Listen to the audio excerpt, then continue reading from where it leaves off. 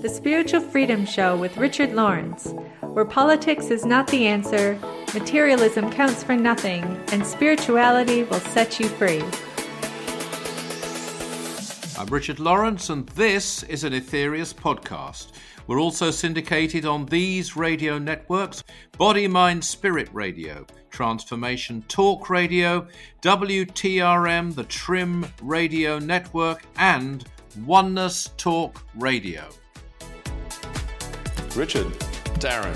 So I've got, I think, a really interesting show here today. Good. I never know. I don't know. What is it going to be? Mainly in light of your experiences and what you can offer on this topic, as with all these topics, of course. But, one way that I think humanity does a disservice to itself is sort of dumbing down profound wisdom in general, right? Absolutely. And we've talked about that a little bit before. It happens all the time, doesn't it? Yeah. I mean, it's one thing to make it more accessible and whatnot, but it's another thing to actually dilute something so completely that it loses. I couldn't agree more. I mean, some of these major, and I'm not going to name any, world religions that have just become sort of social, family, weddings, funerals, other particular festivals, and that's it. And the people in them don't really know and don't much care what the teachings are, I find. Not always, by any means. Yeah. But and I'm not just talking about one of the religions. Yeah. I mean, it seems to be... Of course, there are exceptions to that, but it is a dumbing down, I agree. Yeah, it's like the mystical has been replaced by this sort of mundane social norms and traditions. And of course, they think that the numbers, they're all gauged on numbers, like a business almost. Oh, yeah. If people are coming, it's working. Not necessarily. Totally. They might be coming for the wrong reason. Totally. I totally agree with that.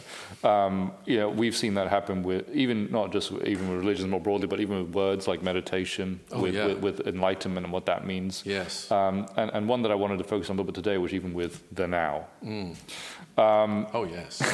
You're talking my language. Yeah. So if these days, if you're talking about the now, I think a lot of people would sort of recognize that as Eckhart Tolle kind of popularized that teaching, didn't he, with his power of now. And I think in essence, basically what he's saying, if I got this right, is stop worrying about the future, detach from any regrets about the past and live in the present, because he believes that's where you can truly live. So I thought maybe we could talk a little bit about this and the power. Well, it's not power now, but the now and what that really means, because that's a really we could talk about meditation, enlightenment as well, but the now I think is just because especially because he popularized that so much. And I think it's a good example of not really getting to the essence of what that means for people. And that if people were really to get to the essence of what that means, that would be something really profound. Be amazing. Yeah. And it comes quite a bit in the 12 blessings. I mean, our show is focused on the 9 freedoms, but you could say a sister work by the Master Jesus, the 12 blessings, uses that phrase a lot, the now. Yeah. In the now and by now. And, blessed are whoever in the now and by now.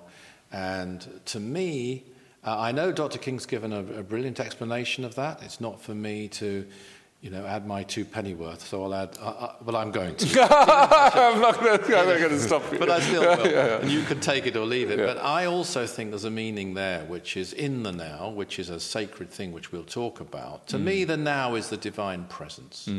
It's that big. And if people don't know that, whatever words they use, then they don't know what it is.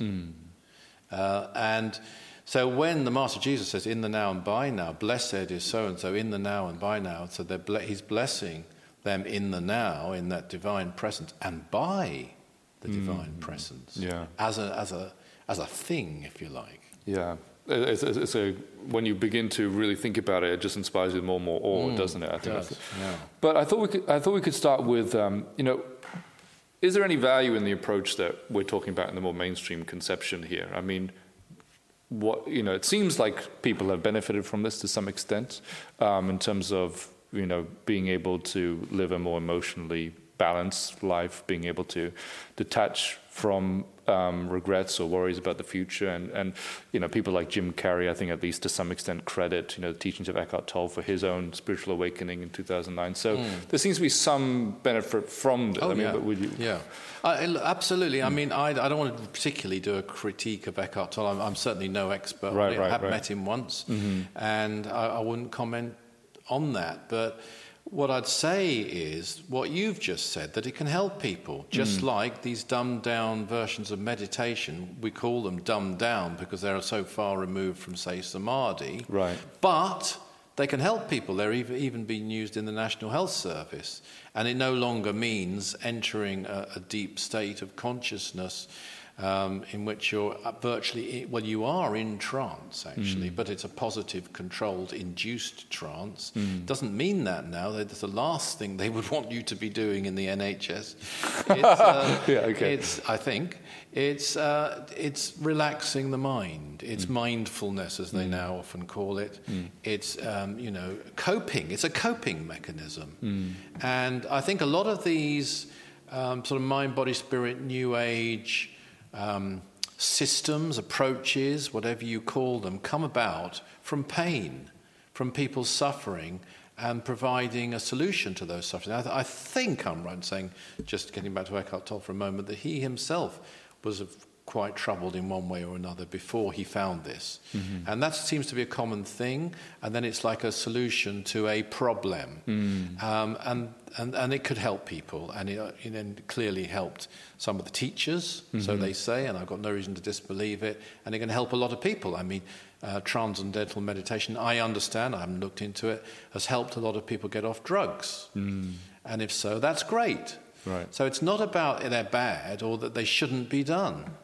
It's about the danger of losing the meaning, and I can see why it is that some of the great masters use silence. I mean, the Tao Te Ching, as delivered or taught by Lao Tse, right from the beginning, I wish I could recall the exact words, but it's like something along the lines that the way cannot be spoken. It's not quite that. The way that is true cannot be spoken, or something like that. In other words, you can't write it down. You can't put it into words. Actually, even in the 12 blessings, coming back to the 12 blessings, the Master Jesus, at the end of the 9th blessing, again, I'm doing this from memory, but he talks about a satisfaction. Let's have a look. I think I made a note earlier. I didn't know what you were going to ask me. He talked about a satisfaction beyond words that you can achieve by acting in the way he's advising. And he talks about a state greater than peace, which is very, very interesting too. Something more than peace, I think he says. And so, you take someone who I don't believe myself was an avatar. I know his followers may well believe that, but he's not. He passed on, I think, in around 1950. Ramana Maharshi, who I actually believe is someone who did attain samadhi. That's my belief about it. And I'm always delighted to find people. There's another one I found, I think it's called Swami Narayananda, who I actually believe did find samadhi, who's a terrestrial person, not an avatar. And it's very encouraging to find people like that. But he used silence a lot. He would very often just not speak. And I think he went for years without speaking at all. And then later he did speak and he did answer questions, but he'd still, with certain questions, use silence. I mean, there's the famous quote that the master, Dr. George King, gives about the Lord Buddha. And, when it comes to meditation, I don't think you can go beyond the Lord Buddha, on that topic. And he's on Earth now, on Shambhala now. And he basically said, according to this story, he was asked, I think, 3 times. Actually, you know the story probably better than me. Do you want to tell it, or do you want me to tell it? Well, I think it was. I think you put it on the website. That's right. Yeah, it was. I think it was a student of the Lord Buddha was sitting at his feet as a disciple, and he asked him, "My Lord, what is reality?" And the Lord Buddha didn't answer. And then he asked him again, "My Lord, what is reality?"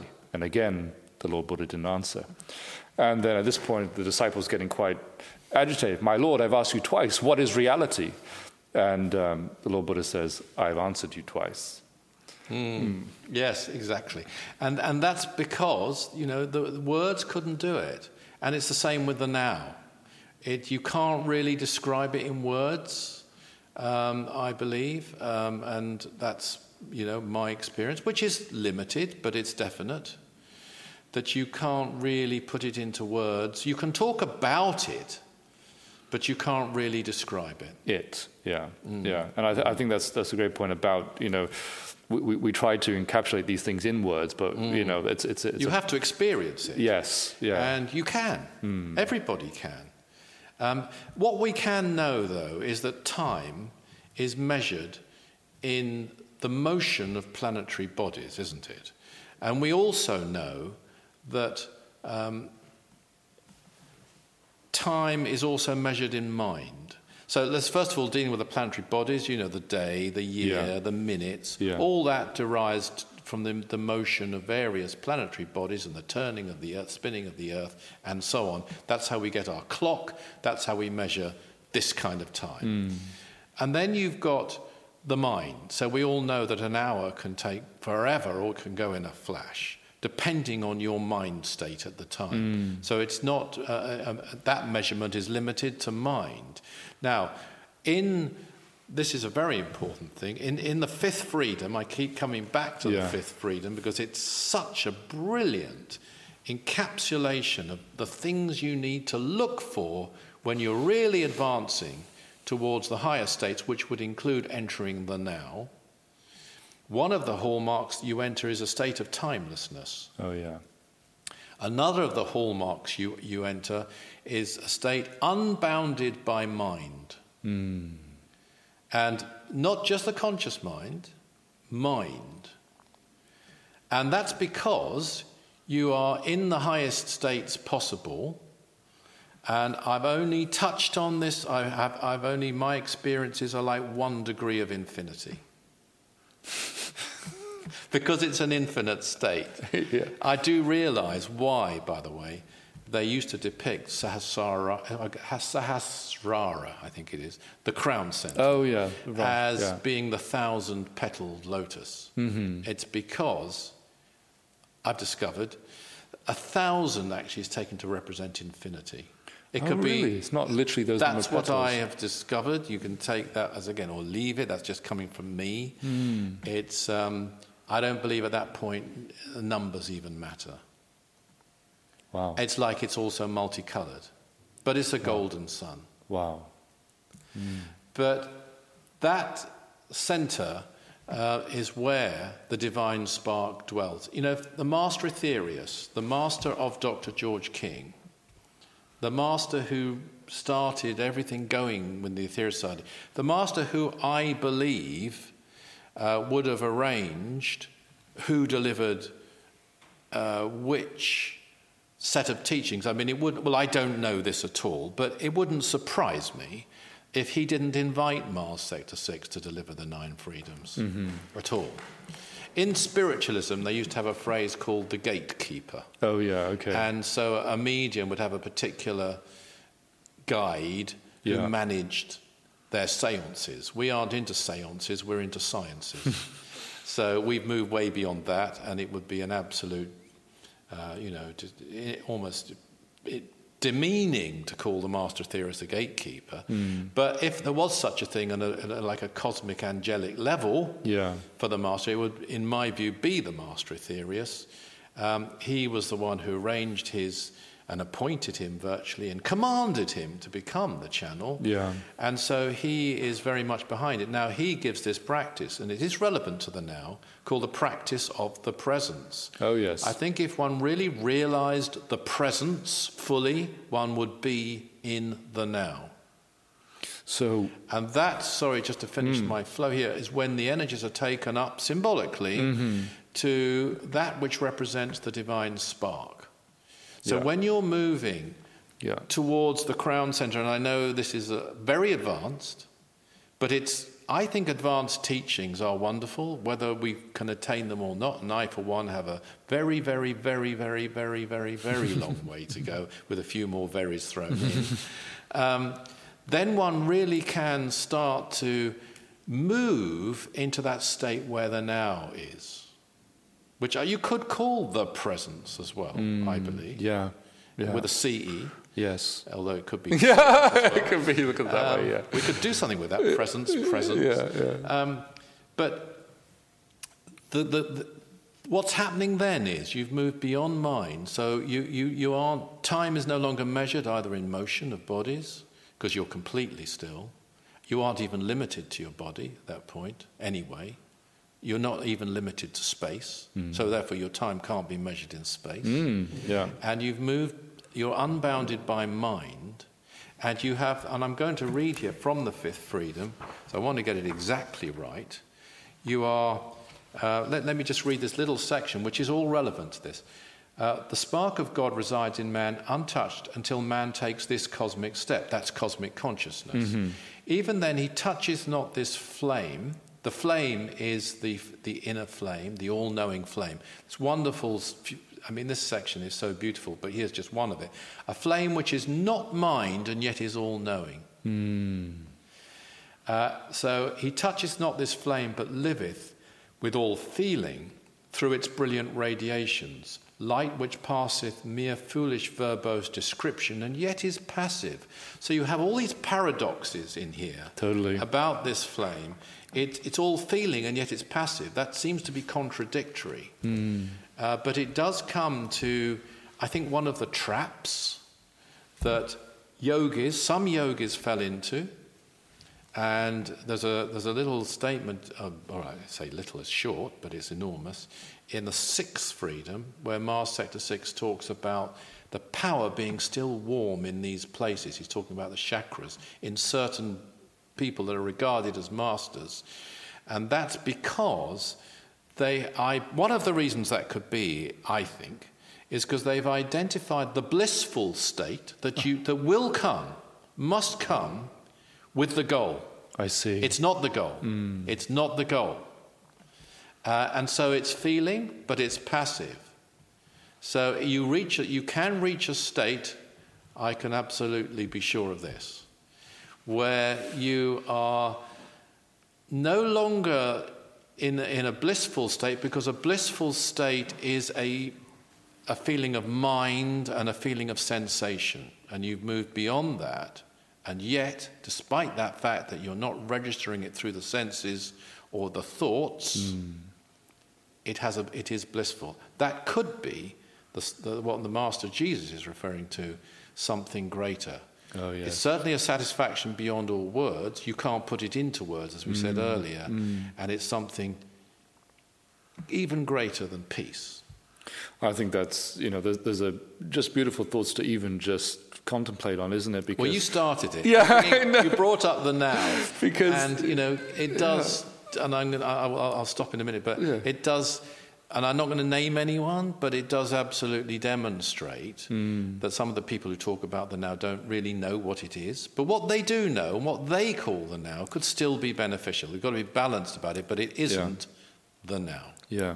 I think, this illustrates the point of what we lose when we try to not just put something into word, but then also don't really, when we lose the meaning of even the word that we have remaining. I mean, because at least we've described here today, you can get some appreciation of what, is meant in this profound sense of the now. Yeah. Even though obviously I've not experienced the now myself, I can still begin to get a sense of what you mean from your... I've only had 1 degree of information. Okay, but even so, and what must be meant in the actual teaching of the Nine Freedoms. But, as you say, I agree. There is still some value in the help that people can get, which serves as a stepping stone in their own evolution and development. Absolutely. And has, I've benefited from these things too. So there's one other angle that I thought was interesting, which is... when people talk about detaching from the future and the past, do you think that there's something being lost there, or the sort of... That's a fascinating and enormous question, by the way. Before we go there, if I can just come back to a quote we've made before on this show by Michelangelo. Oh, yeah. And again, I might have the word slightly wrong. It's along these lines. My greatest fear is not that we aim too high and we miss it, but that we aim too low and we reach it. Totally. And this is what we're talking about with these lower definitions of meditation and so on. Yeah, we can reach that, and then we think that's it. Exactly. That's the danger. It's fine for a teacher to give these things as a helpful mechanism. Yeah. He's using a word.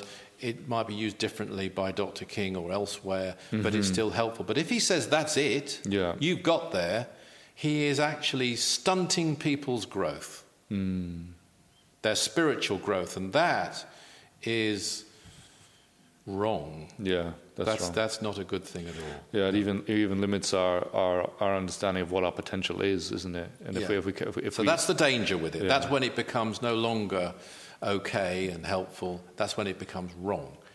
Everybody brings their benchmark down, totally, and they don't think. And that's one of the big problems on Earth. People don't think they can do it. People don't think they can enter samadhi. They don't think they can heal some people. They didn't used to think. Yeah. They don't think they can be psychic. They don't think they can make a difference. They don't think they can change the world. And as soon as, I know I've come across healers in TV studios who didn't think you could do anything about a war. And, once you start limiting yourself and others, you are actually it's bad, it's wrong. Yeah. Totally. From a karmic point of view. Yeah. Totally, yeah.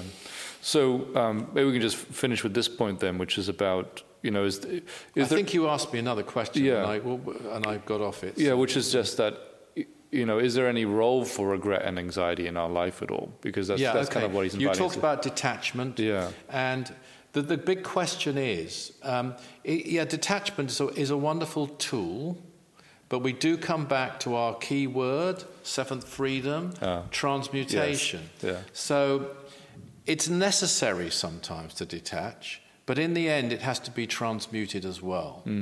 So you can go through certain processes during which you detach, during those processes. Let's take an example. You could let's say you had a drink problem, and sadly a lot of people do.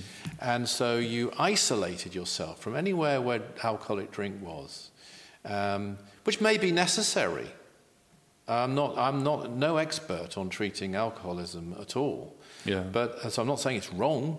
It might be necessary, but in the end, some point in this life or another one, you're going to have to be able to walk into a bar and not drink. Yeah. And then you're transmuting it. Yeah. So, yes, you could. It's a question really whether you're burying. You're saying I'm detaching from the past, detaching from the future, and living in the present. Are you burying it? Is the samskara still there? I can tell you, I was born in this life, and I can remember it in my teenage years with a couple of and I didn't know about reincarnation. Oh, yeah. I was about maybe 15, 16. A couple of thought patterns that I was quite mystified by why I should be having them, because I didn't relate to them at all. And now that I actually know about a particular past life, I can absolutely see why. I see. But I do remember being, why am I thinking that? Because that doesn't relate to me, and that's not a concern of mine. Yeah, okay. But it was in this other. So that's a samskara, as they would call it in the East. That's then you've buried a thought, you haven't yet transmuted it, and so that would be my concern with some of these teachings. Is like sometimes I just don't think about the past. I'm sure they do far more than this, by the way. Yeah. You don't think about it, just think of an element of force, an element of suppression. Could well help a person. I'm not a therapist. I'm not a counsellor. I don't know whether that it would be beneficial or necessary under certain conditions for a while. But in the end, though, they've got to be dealt with, those thoughts.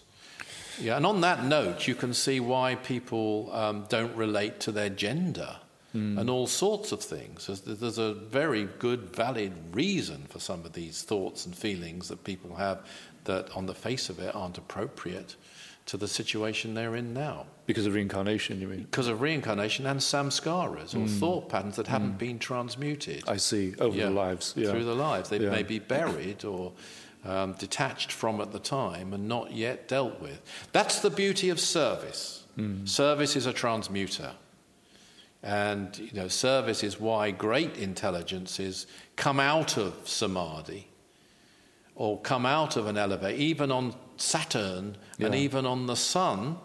They'll go into these, let's say on the sun, we're told galactic consciousness for 500,000 of our years, but they'll go in there and they know why they're going in there, and then they'll come out with certain abilities they didn't have before, certain things they can then do that they couldn't do before, and they'll use them in service. And I've got to say, I absolutely have a lot of empathy and a lot of sympathy for people either now or certainly in the past who have been gurus and yogis and walking around feeling I've got to be constantly enlightened. And the reason they felt it isn't, I don't think, well, it could be a teaching or something that they've been told, but also behind it is this thought, well, this is my salvation I'm focused on. So there's a selfishness behind it, but I still have empathy for them. But if you suddenly realize, and I don't think you find this anywhere outside the Aetherius Society teachings in the way you do, even at the level of a planet, even at the level of a galaxy, there's this constant theme of gaining an elevated state and then coming down from it. Totally. Yeah. But there's a reason in order to serve. So you have some gurus in China or India in the past, wherever it might be. They might be a Zen teacher, they might be a whatever, going around thinking, I've got to be constantly enlightened, and it's not very relaxing. And not that we're here to relax. Sure. But, I think there was an unnecessary self-imposed stress, strangely. And it may sound really odd to some people, but I've thought about it, and I think if they had just thought, actually, I'm here to serve. I'm coming down from that. I'm not in that state. I don't even need to be in that state. What I need to be able to do now is write a book or give a talk or work on a building or concentrate. And I'm lucky because I saw Dr. King at very close quarters, and he was a master of mastery. He mastered being a master. He absolutely switched it on and off like a tap and almost played with it. Come out of deep samadhi or come out of receiving a mental transmission and go into another mode very quickly. I think quicker than certain other cosmic adepts that he was connected to. Wow. He could do it, he did do it.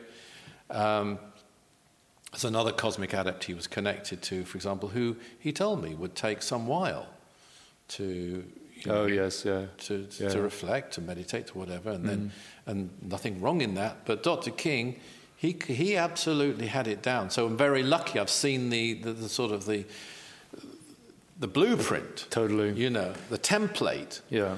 And in a tiny way, it's something we can follow. But that also, we've drifted a bit away from the now. But you don't, you've got to be able, if you're able to enter the now, and then finish that because you're going to serve. Yes, and this is your keynote. Out. The service word makes it all make sense.